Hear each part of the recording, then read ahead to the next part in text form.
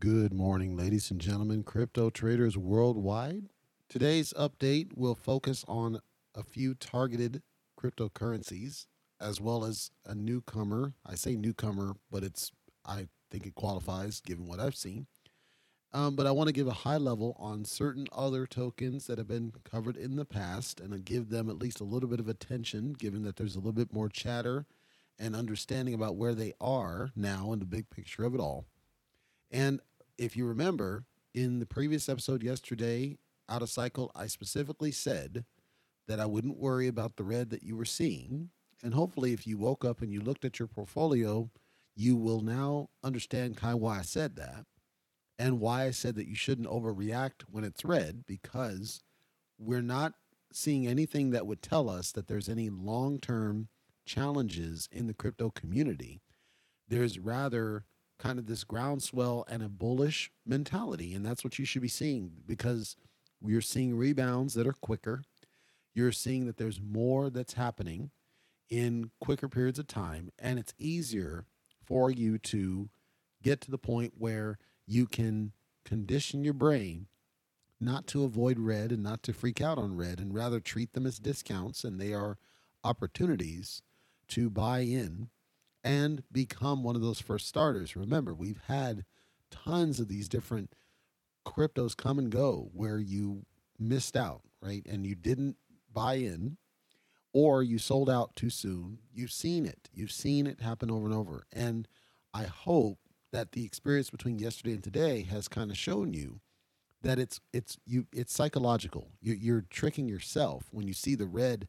It's all a trick, and you have to learn to ignore it. So generally speaking, industry, generally speaking, we are up. We are not down. We are up. I do expect some more dips, because that's the nature of how crypto will go. I do expect a few more dips, but I don't expect a lot of dips. I think they're going to be good movements again leading into 2022, particularly January. I think it's going to be a bullish month from what I see. And I have no concerns about the future of a lot of the cryptos that are the kind of the long stays, the ones that are here and they're not going anywhere. If you are interested in any sort of investment, I encourage you to start thinking about, if you do have ones that are red that you have bought into, consider treating them as a discount and buying in now, because I do believe that they are bullish long term. And as you start developing a trade strategy, which is that you do your research and identify the ones that seem to make sense, they seem like they're there long term, and you start buying into those projects, that you'll eventually get to the point, you'll see what I'm saying, that it's all psychological, and eventually it gets easier, I promise. But it takes time, and it takes rethinking what you think you know and treating everything as a discount when it's down, not as a loss, because you don't lose unless and until you actually sell. And there's no reason to sell, even if it's one that you bought in, and hopefully you don't put too much in it. But even if you buy in and you see that the project happens to be a pull or something, as long as you didn't put too much in it, you don't really have too much to worry about, because it might recover at some point, especially if it's a renounced contract. You don't know. Sometimes they go organic. That's how Doge was. It was abandoned, and then eventually it came back. So you just don't know. And I'm not telling you to just throw money at everything. I'm saying do smart research, figure out what projects make sense for you, identify how much money you think they're worth that you're willing to invest, and hopefully it's throwaway money as far as you're concerned. And then patience, and just not be triggered off the graphs, not be triggered off the red, and just patience. Just be patient about what you see, and don't let them influence you into selling off prior or premature, because it's not going to serve you. It's not going to serve anything. And I really hope that you take that advice to heart for those that are new to it, and don't allow yourself to get completely influenced by the graphs, because they are purposely trying to influence you. And that's very important that you understand how that all works. So let's get into a little bit of crypto news. Let's start with Bitcoin, which of course is kind of the bear in the room across cryptocurrency in general. A cryptocurrency has been trending downward. However, it appears to be nearing its bottom resistance, its new bottom resistance, which we have to see if that's able to sustain the bottom resistance well. But it has not, I wouldn't call it like a super crash like we saw earlier in the year. It's more kind of natural resets as some of the sell-offs kind of taper off and we start seeing people buying the dips who are helping to stabilize it.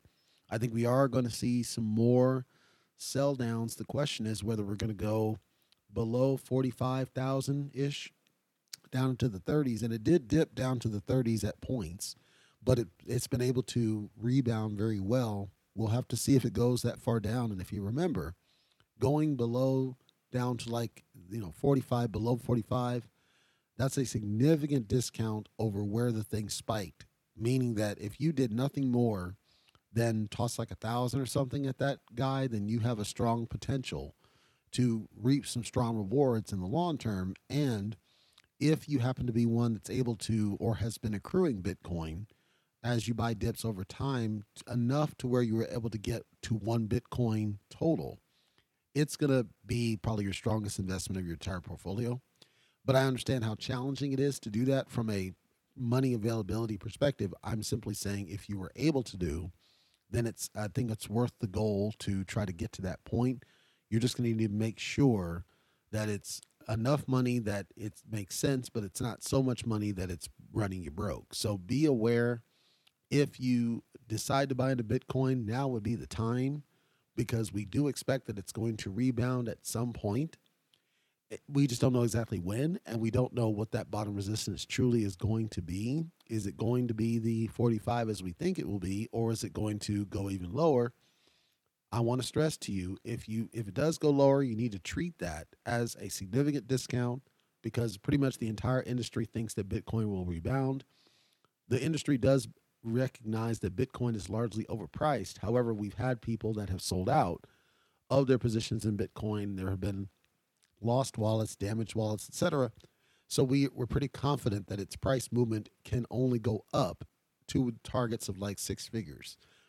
It's just when, the timing. That's the uncertainty that you want to watch out for. It doesn't mean that you don't buy into it. It doesn't mean that you don't put money towards it. It just means that you have to be careful about how much you do and why you do. Once you understand your reasoning, then it doesn't matter what the crypto is. You should be able to invest in pretty much anything with confidence that you're only going to gain. And even if it's a trash coin, you still should be able to get to that next plateau. So that's Bitcoin. I still think it's a bullish movement, but it's becoming a long play because you got hedge funds and others involved, and they are going to influence the price. But I think it's only going to go up, is my opinion. We just don't know how far, and we don't know when it'll start. And then I want to talk about SafeMoon again. I've covered SafeMoon on a couple of occasions, just a couple of breaking updates. The SafeMoon project, they're going to change the sell tax to 100%. And what that essentially means is that you're going to be stuck with it if you don't do the migration. Now, I've got some concerns. This is not of a personal nature because while I do hold some SafeMoon, it's not enough to warrant the migration, and that will explain what I mean. In order to do the migration, the process means that you need to take your wallet and you need to plug it into the SafeMoon wallet. So I'm already not a fan of that because you're forcing people to use your wallet to do it, and I don't think you should do that. I think you should simply do either the staking method that SafeEarn did, which I think was reasonably good. It just had some hiccups, but I think it was the cleanest way to deal with it. Or you simply send your wallets to a thing and it airdrops you back. That way, anybody using any wallet can participate. Forcing people to download your wallet just for that purpose, I don't think it's the right answer. Yes, you can move the phrase largely interchangeably, but you're adding extra hoops to what should be a very seamless process. This means that anybody who was in version 1 that didn't know this, they're going to be stuck one day because they're going to see the thing skyrocket because there's no sale activity. And now people are going to be potentially buying. They're not canceling the contracts because they can't. So you're going to have people buying and getting stuck and trapped. And I think it's going to be this whole big hullabaloo. That's my theory, where they're going to think they got rug pulled and it's going to harm the reputation of the token. And I covered this before in the SafeMoon dedicated episode that I think they just had a hard time of it. And it feels like the developers might be the root cause, that they just don't seem to get that many of the decisions that they're doing are more harmful than good. This is one that I don't think was thought out very well. They should not have done it through the wallet. And then second, it's a Binance chain coin. So there's not significant amounts of cost, but the thing is you have to spend gas to move, convert to the V2 tokens because that's the nature of the chain. But only allowing it to be done inside their wallet is where I have a problem. I think they should have figured out, again, the staking method I thought would have been the cleaner way to do it. And ego might have come into play, technology might have come into play, who knows? But if you're listening to this and you're in SafeMoon version 1, your call to action is you need to get the SafeMoon wallet in order to convert those to V2, and you need to do it pretty quick because they're going to change that sell fee to 100%, which basically means you're not going to sell anything. And I don't want you to be stuck in it. So if you did buy SafeMoon, make sure you get that wallet, follow whatever instructions, go to their website, do whatever you need to do to make sure you get your tokens swapped. To be clear and all fair disclosure, the amount I do have SafeMoon left over from a previous investment, it's kind of dust level. If you know dusting, it's not worth. Basically, I would lose money to move it out. It's not worth moving it, and I don't care if I lose it. That's how low it is. So I'm not going to do the migration steps. I went through, understood what they were asking of me, which started with download our wallet. I looked at their wallet. I don't want to use their wallet because now you're getting into a tug of war, right? You get the SafeMoon wallet and SafePal and the potential SideMask wallet, and all these tokens are creating their own wallets, and you're getting tugged in multiple directions, and it's not allowing you to manage your portfolio the way you want. And I think we're moving in the wrong direction, generally speaking, with wallets in how we are forcing people to do things in your wallet instead of a generic process like SafeEarn did, just refined and done correctly. That's not to say that I'm against the wallets. I'm saying that the wallet should not be the only way that you do certain actions. It should be a choice of the user when you want to use the wallet because you have better benefits than other wallets. So if I look at something like SafeMoon Wallet, to me, it doesn't really do anything that's beneficial for somebody like myself that trades multiple tokens over what Trust Wallet already does or Alpha Wallet already does. So, or even Atomic. So why would I shift? Only if you're all in YOLO in SafeMoon does it make any sense to me, in my opinion, and thus I cannot justify it from my own portfolio. So then what's the alternative? The alternative is anytime somebody spins up a token, I just put that token in their wallet and then just use that to watch that. Well, then I can't, number one, can't see the total portfolio. More importantly, number two, as I explained in the wallets episode the other day, I'm not able to easily segment one token out to do that. So then I could visualize my stuff in every single wallet and then just transact it that way. But now, and I have this today, I would have to then manage multiple wallets for multiple reasons. Like if I needed to, transact my NFTs, I spin up MetaMask, but it doesn't have any coins there. But in what I saw with the, EarnHub, Current, they had a giveaway that they were doing, and it's a generic website. Cool. That means I just access dApps and go to the browser and do it, but it doesn't matter what wallet I do, which I like. But then on the flip, Kishimoto, they tied theirs specifically to MetaMask, which means that they can't access my tokens, which I gave them feedback about. Don't do that. It should support Wallet Connect so that it doesn't matter what wallet I use, which I think is the way we should go. So the SafeMoon rant is about why are you forcing it in a SafeMoon wallet? And it's possible the website might work. It's possible they have a swap tool on the web. But I just think that their predominant messaging of, no, you need to go to the wallet and just make it easy on yourself, I'm not a supporter of this. And I like good music, don't get me wrong.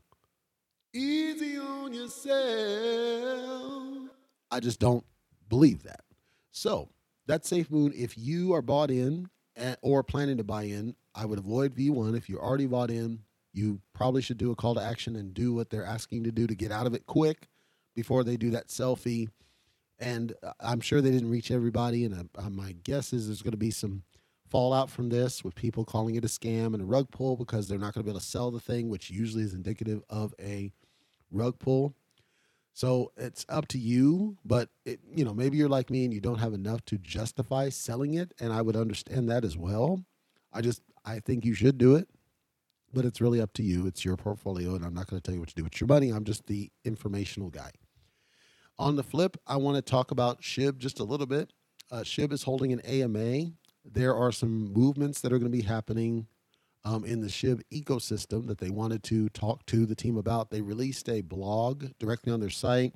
I gave some feedback because one of their deals was jacked up. with security on their site. They ignored me. I expected that. It's fine. But they have the blog that they're using as a direct official conduit. So make sure that you subscribe to that if you want updates. Just be aware if you're using Outlook like most business minded people, you're likely going to get an alert. It's a false positive, but what it means is that you can't click the Outlook screened link because it's going to block it. You have to copy paste the link that they give you in the email to get subscribed, and then they don't do frequent updates. So it's just so you have informational pieces. First step, especially if you're not on Twitter, as most people are not, you want to make sure that you get those updates so you know what's going on in the world of SHIB, because there are some things that they are working on coming in the new year, and you should be first to know about it. Obviously, I'm going to be a conduit for some of that information, but I can't cover everything and I can't see everything. I am subscribed, but sometimes there may be more significant information being covered, and I don't want to keep these episodes too long if I can avoid it unless I have a guest on the show. But the very first episode that they're going to do on the AMA, they're going to be talking to somebody that's kind of in the big circle for cryptocurrency in general. He's been involved with multiple different currencies. His name is David Gokhshtein, I believe it is, and he has he's involved with Forbes, so he's kind of this well-known name in all crypto. He's trashed certain tokens. He's upped certain tokens, so I don't want to say he's neutral, but he's centrist. Like, he talks about different elements and different tokens, and it's good exposure for the token to get awareness about it. But also, they're talking about the Shibarium and when that's coming, additional burns, and when that's coming. There's a lot of things SHIB is trying to do to kind of increase and escalate the price movements now that they have a significant number of holders. Shibarium, I think, is going to be kind of key for them to have additional price movements. But remember what I said. Until they get that inventory down, I don't see significant price movements in the positive, certainly not to the degree that we saw when CoinMarketCap had the price wrong. Because if you remember, once CoinMarketCap corrected the price, that thing dropped like a factor of 3. So just be aware that your SHIB, if you are in SHIB, it is worth what it's worth. But it's bullish in the sense that they're still actively working it, and they are committed to it, and they have the strongest, arguably, community that you can think of. It has mainstream awareness to it. It truly is the next Doge now that it's achieved a lot of these significant milestones that they initially set out to do. And it's certainly well worth having your portfolio. It just means you're not going to be rich instantly overnight like with many of the tokens. So you're going to need to decide if you're one of the long hauls. I think it's worth investing in it, certainly. And I want to stress this. Even though it's Ethereum and you're going to get nailed on gas fees, if you're going to buy into SHIB, make sure that you stake some of it in Shiba Swap. I can't stress that enough. Some people have complained that some of the rewards are very low, and they are for everything except Ryoshi Vision. Ryoshi Vision is an roughly equal amount across the board. They fixed that, and that's basically free money. So you just need to stake some portion. So let's say you bought, 500,000 SHIB. 500,000 SHIB is going to run you about $18 right now. You buy 500,000 SHIB. You stake half of it into Shiba Swap roughly every month. They say it's every 2 weeks, but I say it's every month from what I've seen. You're going to get millions of Ryoshi Vision at no additional cost. It does cost you Ethereum to approve Shiba Swap the first time. Then you have to pay Ethereum to stake it the first time. And you have to pay Ethereum to cash out, or as they say, woof out your Ryoshi Vision. So you are paying Ethereum fees, and it will build up, which is why you shouldn't do it on a frequent basis. But you don't need to stake a lot to get a lot of Ryoshi Vision. And again, that's free money for you. Long term, if you go all in with SHIB as an ecosystem, you can put more and more SHIB into it. Eventually, you might buy Bone, which is part of one of their others in the ecosystem, and it has a constrained inventory, so its price movement is estimated to go pretty high. And potentially Leash, which has a higher price point and more volatility, but it gets you more rewards on the back end when you stake all this stuff. So think of the Shiba Swap ecosystem as kind of the passive income approach, similar to what EarnHub's trying to do, similar to what many of the other ones are trying to do, as opposed to a reflection of a token whose price movement is kind of volatile. You are staking a portion of your tokens. Whether or not it has a reflection is irrelevant. The staking gets you rewards, and then the rewards are generating wealth for you. The downside, of course, is the gas fees. But it's kind of a small price to pay once you get to certain tokens that have a really good reflection mechanic, and they have kind of the staking on the side like EarnHub does. those are going to be really good for a good portfolio, just building wealth because you don't care about it. You just set it and forget it. And with SHIB, they're trying to get to that point. Although it doesn't have the reflections, it's partnered with so many different projects that long term, you might see other tokens show up that get you woofing rewards, having done no extra thing other than stake tokens that you don't worry about cashing out. Because again, SHIB is not going to make you a super millionaire in any close period of time. And it has a low enough price point that you can get just enough that once you stake it, you'll be able to get rewards through Shiba Swap that are then beneficial to you long term, which I think is a better approach for handling SHIB than sitting and waiting for when Lambo. That's just my opinion on it. Take a look at it. If you're already bought into it and you're not on Shiba Swap, I recommend you do. If for only the Ryoshi Vision rewards and nothing else, I definitely recommend that you do that because I think it's worth your time and money to do that. I want to follow up on Kishimoto. Kishimoto is scheduled to have an AMA here in about a half hour, and Kishimoto gave an announcement that the devs were going to distribute the remainder of the funds that they set aside for the Suzuki pull because they announced they were going to try to compensate those folks. Not everybody qualified. Sometimes there are some criteria they were doing through the blockchain to assess who was really eligible for this. There were some people that were not qualified, but they've decided they're going to release the remainder of these tokens to everybody who is holding. And when we say holding, they've called out some criteria. Some of the criteria is a little bit fluffy, but let me give you the high level of it. The core criteria is they're going to distribute it to anybody who is holding Kishimoto Inu from any of the 4 networks. And the 4 networks, of course, are Avalanche, Phantom, Binance, and Ethereum. So it doesn't matter which of these networks that you happen to be holding on. They just want to be aware that we have an address that's holding Kishimoto, and as a result of the holding, they're going to reward. There are currently just under 12,000 holders across Kishimoto, so it's a healthy amount of holders. If you were to, this is all scheduled to happen tomorrow, so if you were wanting to get in on this, you would want to buy from a DEX sometime between today and tomorrow and just set up a wallet and buy, and you don't need to have a significant amount, just buy in.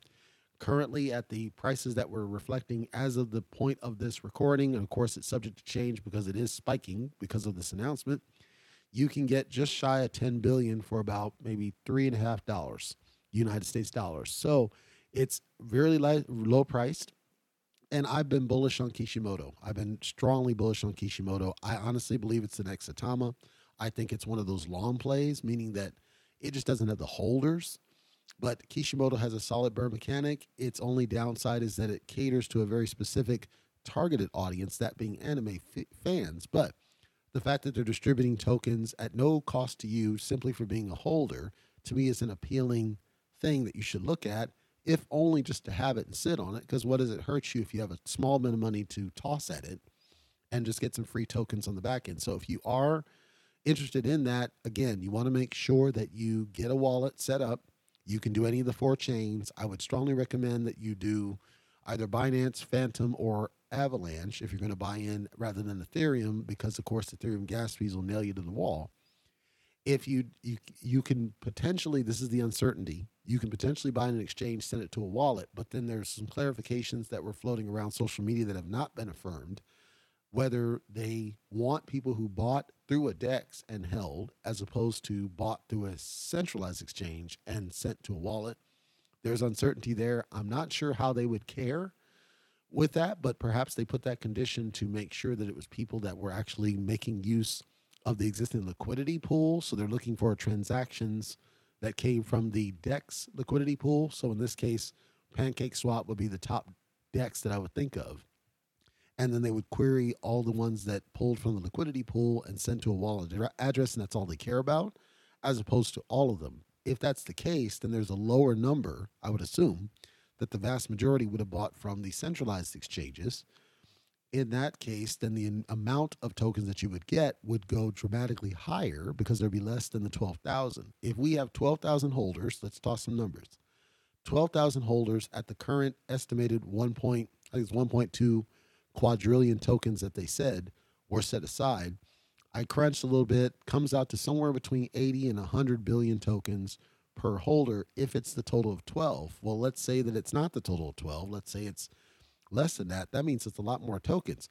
Well, that's a lot of money for doing nothing other than being a supporter and being a holder. And it's kudos to them that they're doing it. But if you're not in it and you want to be in it, and I want to stress this, don't just do it just because it's free money. You need to believe in it too. But I've been bullish on it. I see no issue with it. They're a solid project and they seem like they care about their holders. You will see some naysay if you look at social media, especially Reddit. And I called out that it's dead there, and there's been a lot of naysay, but it's a 2-month-old project. It's not like it's been around for a year and has just failed consistently. It hasn't had enough time, in my opinion, to succeed or fail. And I think you got a lot of, as I used to call them, chicken shibbles on the SHIB side.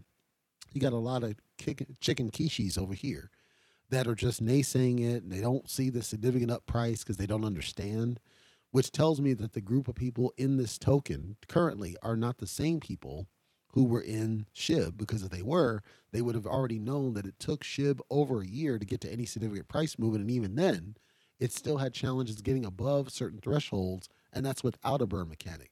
Whereas Kishimoto has a burn and it has reflections, so it has mechanics that should strengthen the position of the token. And if these people should be Saitama folks, but I'm skeptical on that too, because Kishimoto is scheduled to be on Cytomask. So to me, there's a natural correlation in holders between Saitama holders and Kishi holders. Yet the Kishi holders are screaming chicken little, skies falling. Yet Saitama took months. I think it started in June. It took almost 6 months before I had any significant movement. And it was a 0 per month, but look at what it took. And then look at the failure from the Vegas event. So either the people are just, they're doing it because they're trying to instill fear to try to drive price movement, or they just have newer investments that aren't in Saitama and they're kind of quirky. I don't know. Or it could be just a small minority of voices, naysayers, that are harming the project generally. But I'm telling you from my perspective, and I'm not advocating you do or don't. I'm telling you from my perspective as an investor, I am bullish on Kishimoto. Number one, because they have their devs are very active, trying to communicate, trying to tell you what's going on, trying to do AMAs, trying to put it out there and say, we want this thing to succeed, we believe in it, and we're here. This is very close to what Saitama was when it started. And when I bought in, I saw an engagement. I saw a desire to move it forward and push it forward. And I'm questioning why there's this pushback against the team other than an unrealistic assumption about where we should be from a price perspective. But at the same time, you're going to have whales. They're going to buy and sell. They're going to take profits. It's normal. You just deal with it, sit back, benefit from the reflections, constantly buy the dips, increase your position, because at some point your reflections are going to be so much that you really should stop. You actually should want whales to sell out because they're reflecting so much to you. Then I see this giveaway.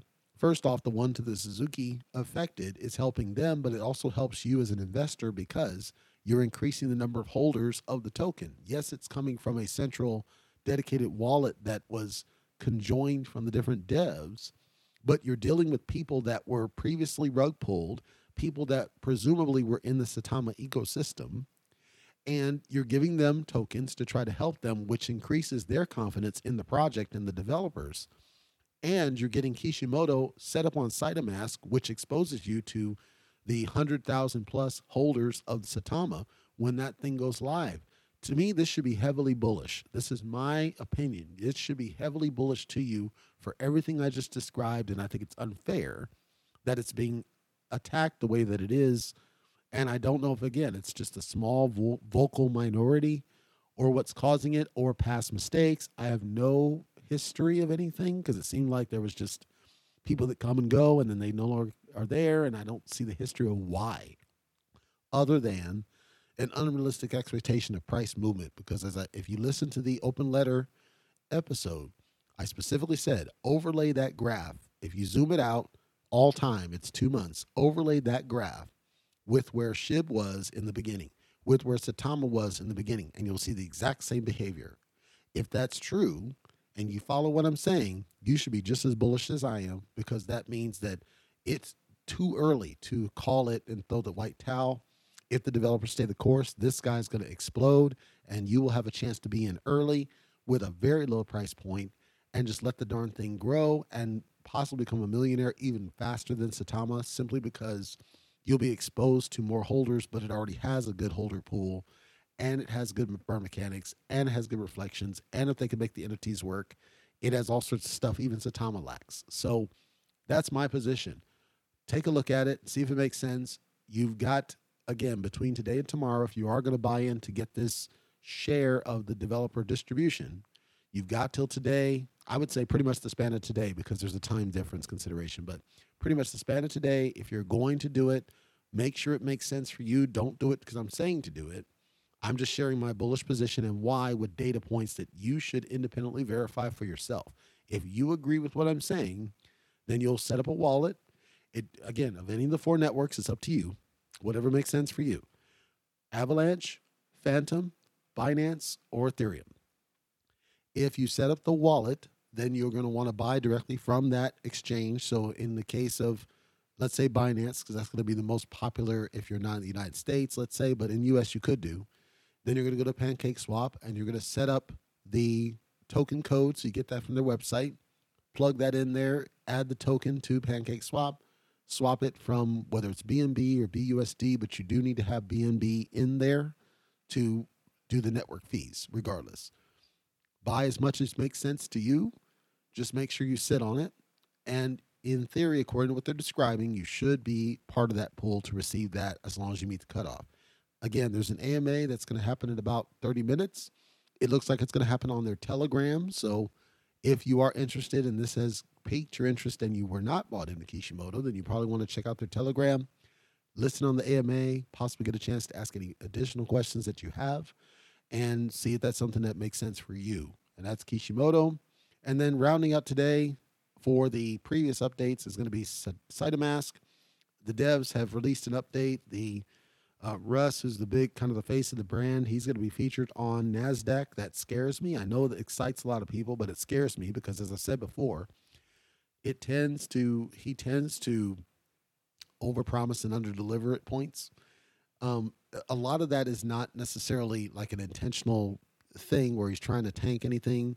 It's ego. So he will say a thing, and people have called out the example before. It's like, you promised on the Vegas event that it's going to be released on the day of the Vegas event, and that was kind of put out there, advertisements, etc. And, it is what it is. It happened, but there was a promise made and they did not deliver. And then whoever did the 2 weeks, which was not him, really hurt the value of the token significantly. And just to clarify, we have not recovered from that initial harm. We're still down from the position that we should be, because by now we should have already dropped another 0 en route to dropping a second 0 in January. I do believe as long as Cytomask doesn't have any undelivered promises, then Cytomask might be the key to help catch up with the extra 0 to drop, because to me it's undervalued. If you have not bought into Saitama and you agree with what they're doing and you believe in it, I think it's a strong buy and a very bullish position leading into the beginning of 2022. I still maintain that. I've always been bullish about it as a project, and I think it's one of those long-term plays. I'm hoping that they don't do a migration of some kind, because that would, I think, harm value, and hopefully they just stay the course of what they have. And hopefully Cytomask is able to gain them the value that they have lost back. But I also am hopeful that there's not any promises made that turn out not to be true when it comes out. So when you look at the whole cheaper gas fees and all that kind of stuff, I don't see how they're going to make that happen, because, again, the network fees are just part of the blockchain. It's not something that you can really control. Hopefully they're able to do it. But if they're not able to do it, I think that's going to attack them and they're going to have some harm as a result. And I don't want to see that. I want to see that it's able to continually go up at a healthy pace to higher and drop to zeros like I think it should be by now. But make sure that you follow Saitama if you were interested in it at some point. I've given kind of enough awareness updates. I think that you have a sense of what they're doing, and the ecosystem is strong. The community's strong. I think it's a strong project, and I have all the optimism in the world for what Saitama is going to bring to the community as not just the next SHIB, because I think that's not fair, because I think Saitama is doing more in how it benefits the existing investors, way more than anything that SHIB was able to do before it. And so if you're able to take a time to invest in Satama if it makes sense. Just make sure that you agree in what I've been saying, that you see the same bullish behavior that I see, and you see that it's a strong potential in the future. But with regards to the Nasdaq, the only reason that I'm skeptical is just because Russ he's screwed the pooch before when he overpromises and underdelivers, and I'm basically hopeful that he's gauged and conservative with what he puts out there. Talk about known, verified, validated things that you can back up, not promises, not wish lists, because people are going to hold you to it and your enemies are going to use it to hold against you. I also suspect that the people that are going to be doing this thing will bring up his past, not on the show, but they will potentially use that in their coverage after the fact. And so just be aware of that, I think, as a trader. But I want him to go in there with conservative, vetted, verified things, not things he believes will happen, not things he's confident will happen, not things that he's convinced will happen, but confident things. We know that Cytomask will release. We know that. You don't have a date yet. Okay. Don't say a date. Say we're targeting XYZ. Great.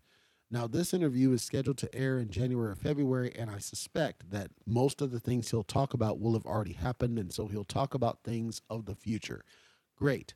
As long as they're presented in a light of this is what we are working towards, this is what we are working on, this is our goal, this is our objective. We're talking about things we want to get done, not things that are definitively going to happen, because we know when you make those promises, your enemies are going to hold that against you, and that will harm existing investors by way of lost value when people sell off, FOMO sell off unfairly.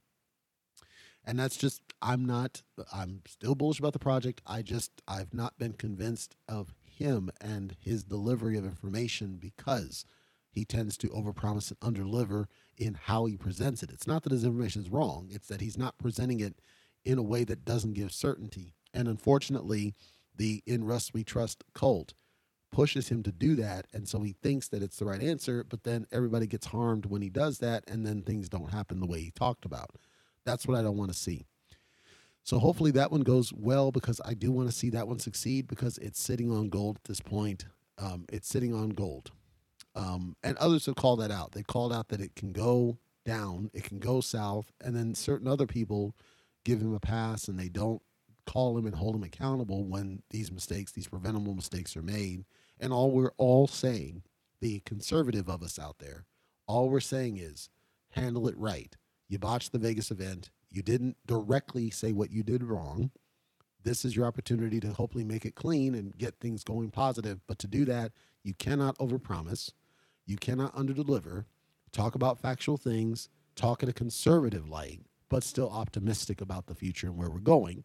And I think everything will work out fine. I just think he needs to listen to a lot of the conservative of us out there that are not the Russ We Trust cult, that are trying to tell him, please don't do it again like we did before, because you're going to crash and burn again and we may never recover. And that's the truth of it.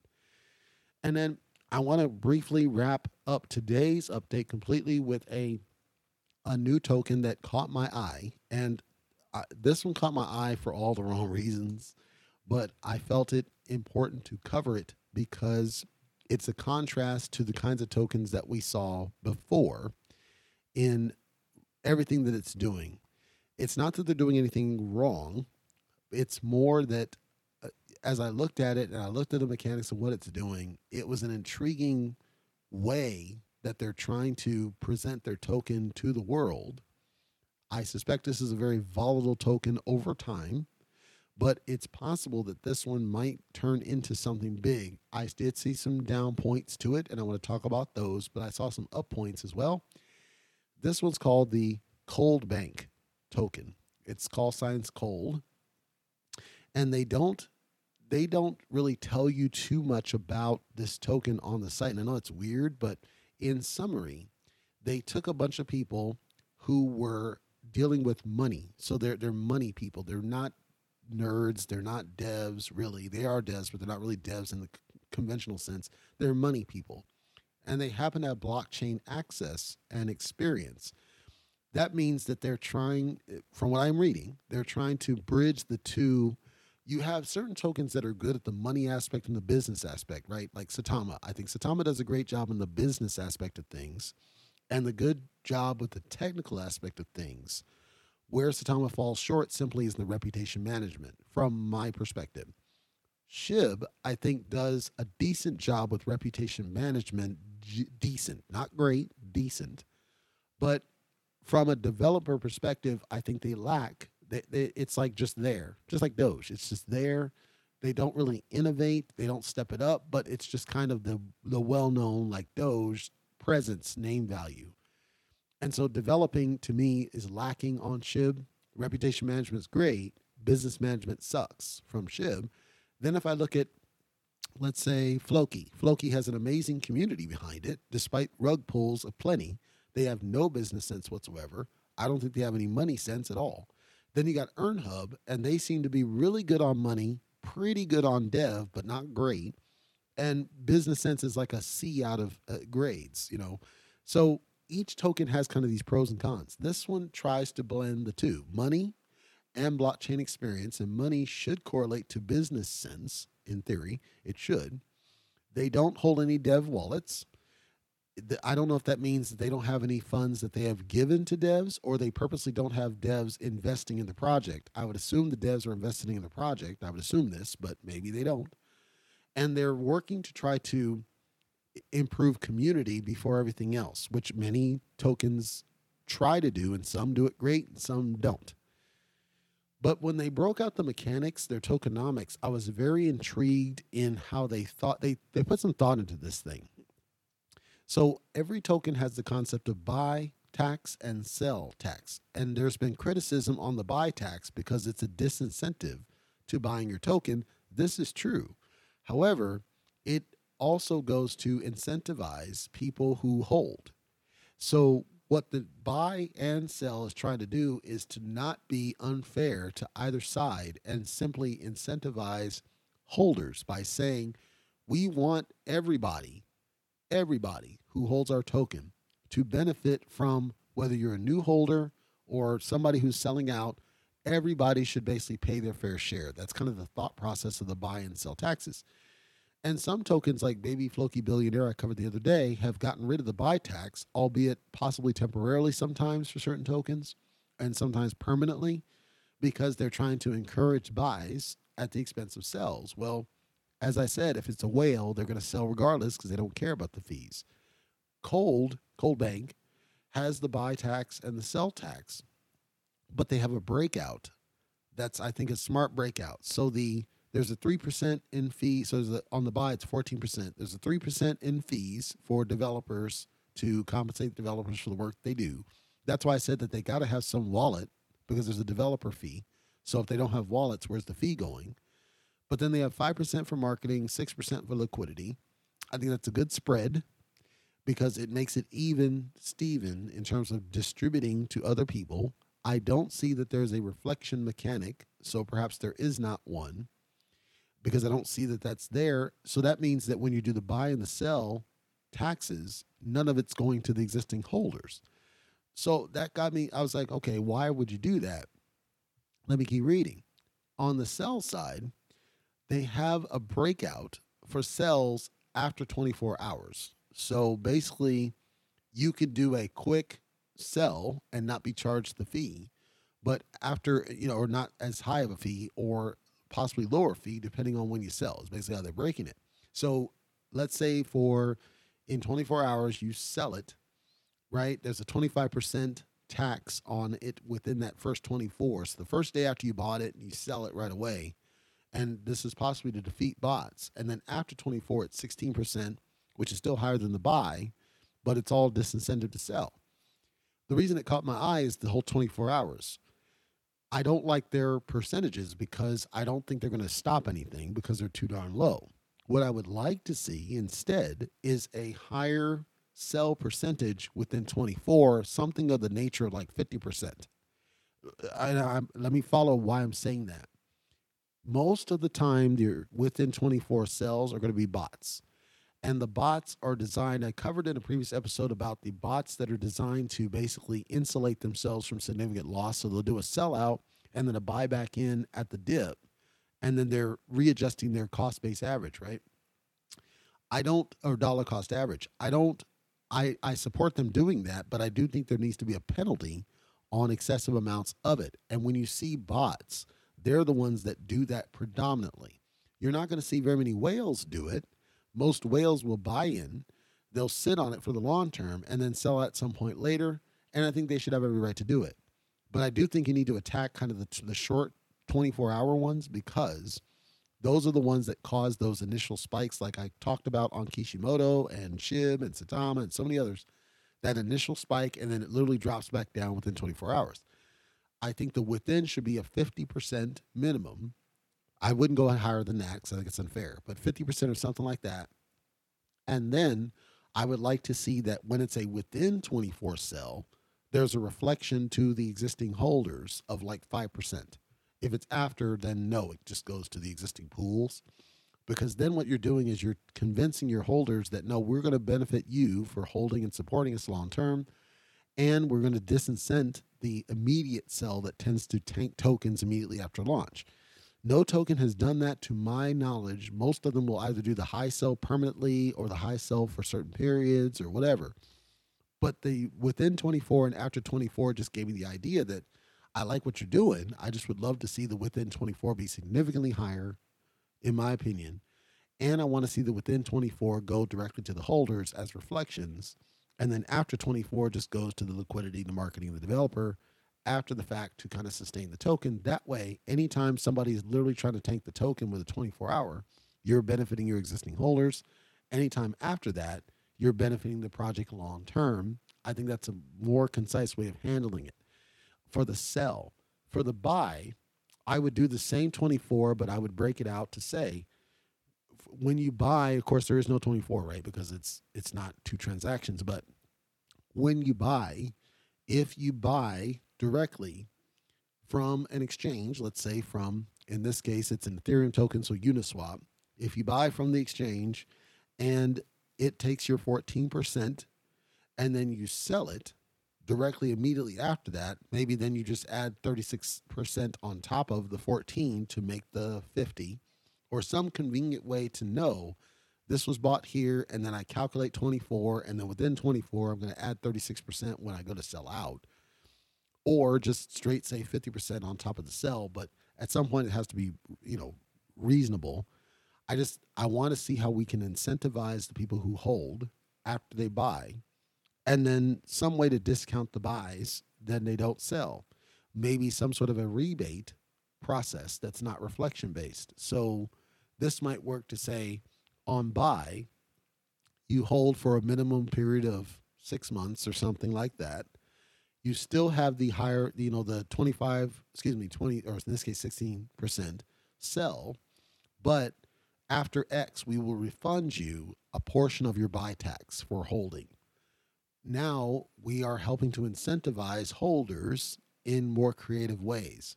In summary, I'm taking their breakout. I like it. I just wish they would tweak it, and I want to see this in more tokens. That's why I called them out, because I love their thought process in the 24, and I want to see ways that we can get creative with the taxation for different tokens to try to incentivize holding as opposed to selling, which is what they're trying to do.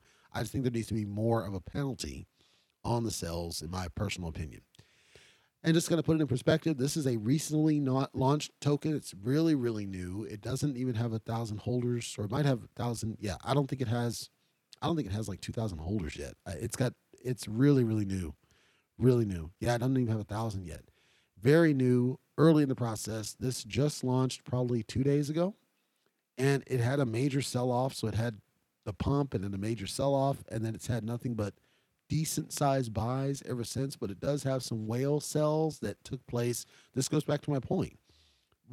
To me, that sell fee has to be punitive within the 24 to disincent whales from doing that sell, and ideally that gets distributed back to the holders, because you're going to incentivize more people to hold. And if you don't do that, then you see that same behavior of an initial pump and an initial crash. It'll recover, because I see very strong tokenomics here. But I would love to see that there's more that you could do with the percentages to further incentivize holders. So again, that is the Cold Bank It's called Coalbank. There's a lot that they're working on. I wanted to talk about the tokenomics of it.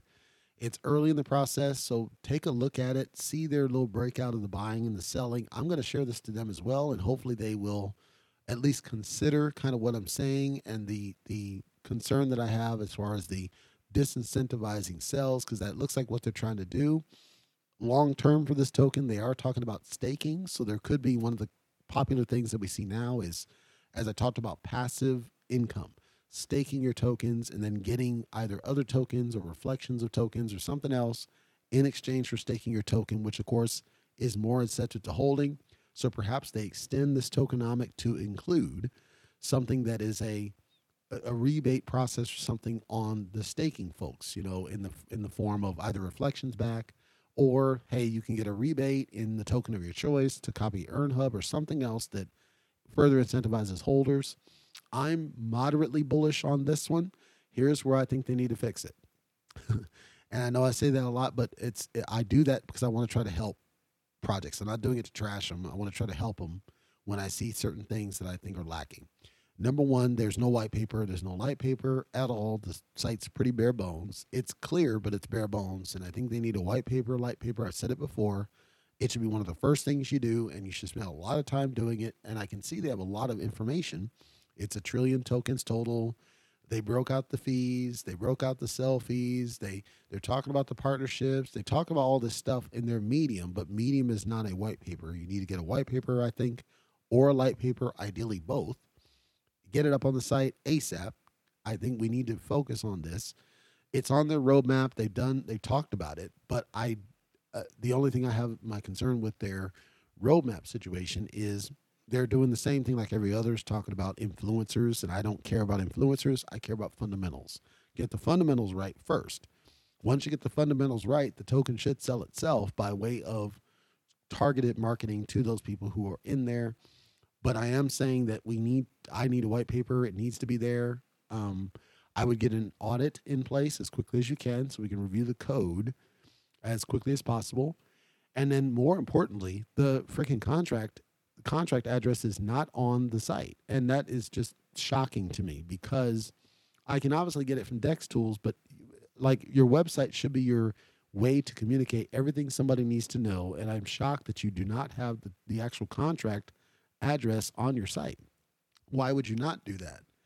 I'm not saying they're doing anything shifty or shady. I'm saying that for the purposes of, making it easy for people to get to what you're doing, you should absolutely have the contract address so that people can add it to whatever and do whatever.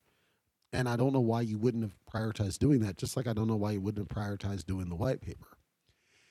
The last part that I will call out, and this is potentially a concern, possibly, the code is unvetted. So this goes back to my need for an audit at some point. The code is unvetted, which means that we don't know if the thing is a honeypot or a rug pull.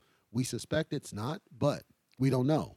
They might be able to modify transactions. They certainly look like they can modify fees and structures. We don't know exactly what to think of this token until we get more evaluation of the code by way of an audit. That may give you some pause. I don't think it's a problem putting a little bit of money into it, but I would love to see them fix it, honestly. This contract looks like it was a copy of something else. So other tokens, and these were not necessarily tokens that were bad tokens. Some of them were decent ones like Clifford Inu. So it might even be the same developers as Clifford Inu, which I haven't covered yet. But it looks like it's a duplicate or a very close duplicate of it. It's still an owned contract, which I said is not a problem, but we want to understand the long term of that one. Half the liquidity is burned or locked, I should say more appropriately. But the lock is only for about 6 months, which is a pretty short. Usually you have it for like a year or more. It does seem to have stability, but there are situations where the wallet has enough inventory that it could tank the price too. That's what goes back to my whole sell fee being higher to discourage the potential sell-offs and incentivize the existing holders. That would help. And then, of course, the liquidity I would look at, and just the fact that the contract is not vetted. Put it like this. I ran it through Token Sniffer, which is one of those evaluation tools. Token Sniffer basically gave it a 0, which is the lowest possible score that you can get on that tool. And when I look at what it's got, the only thing that's a major concern is the sell fees specifically, but it's also the fact that it's copied from other contracts or significantly copied from other contracts that, although they scored high, you don't necessarily want to see that there's direct copies of code, and you don't want to see that only half the liquidity is locked for only 6 months. So there's a lot of fundamental things that if I were to ask them, they'd probably say, no, this is long term. We're going to go da da da da da. But I think the reason that this is called out, let me use one as an example, Crypto Inu. I didn't cover Crypto Inu because I looked at it. It didn't seem worth the time. Crypto Inu was reported to be a pump and dump, meaning that it skyrocketed and then they completely dumped it out. I didn't personally cover it. I have not invested in it. I'm pretty methodical at this point about the ones that are simply worth my time. And when I looked at crypto, first of all, it's Ethereum, but when I looked at Crypto Inu and I watched what was going on, all I saw was significant sell behaviors, and it has never recovered since. That one launched about a couple of weeks ago, week or two ago, has never recovered since. It might otherwise be a good project, but it doesn't even have a website that we can find. So the fact that this Crypto Inu is the same or similar code as what we see with this Cold Bank doesn't bode well for the health of that token or its veracity.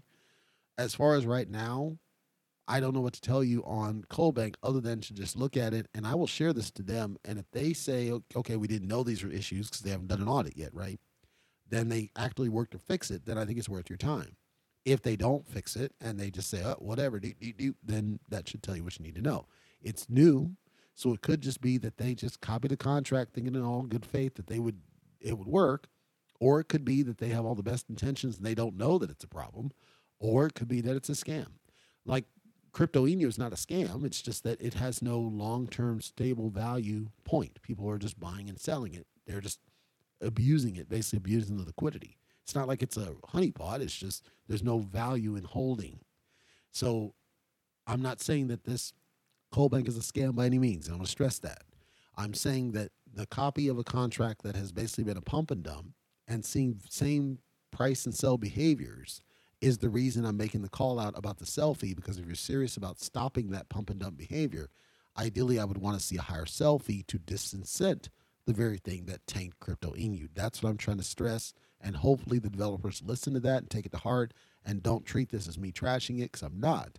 I'm intrigued by what you're talking about, but I do see some opportunities to improve, and hopefully they take that to heart.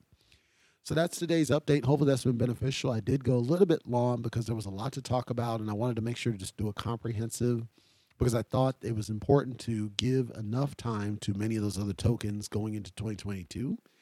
And this negates the need to do an afternoon update unless something of significance does come up, which it might, but I don't think it will. But if it does, I will do an afternoon. But I think I did enough here, and hopefully it's been beneficial and informational.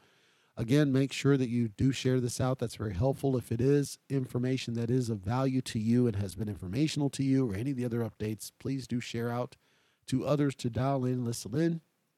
I will check in back with you tomorrow again, unless there's something of significance worth covering today.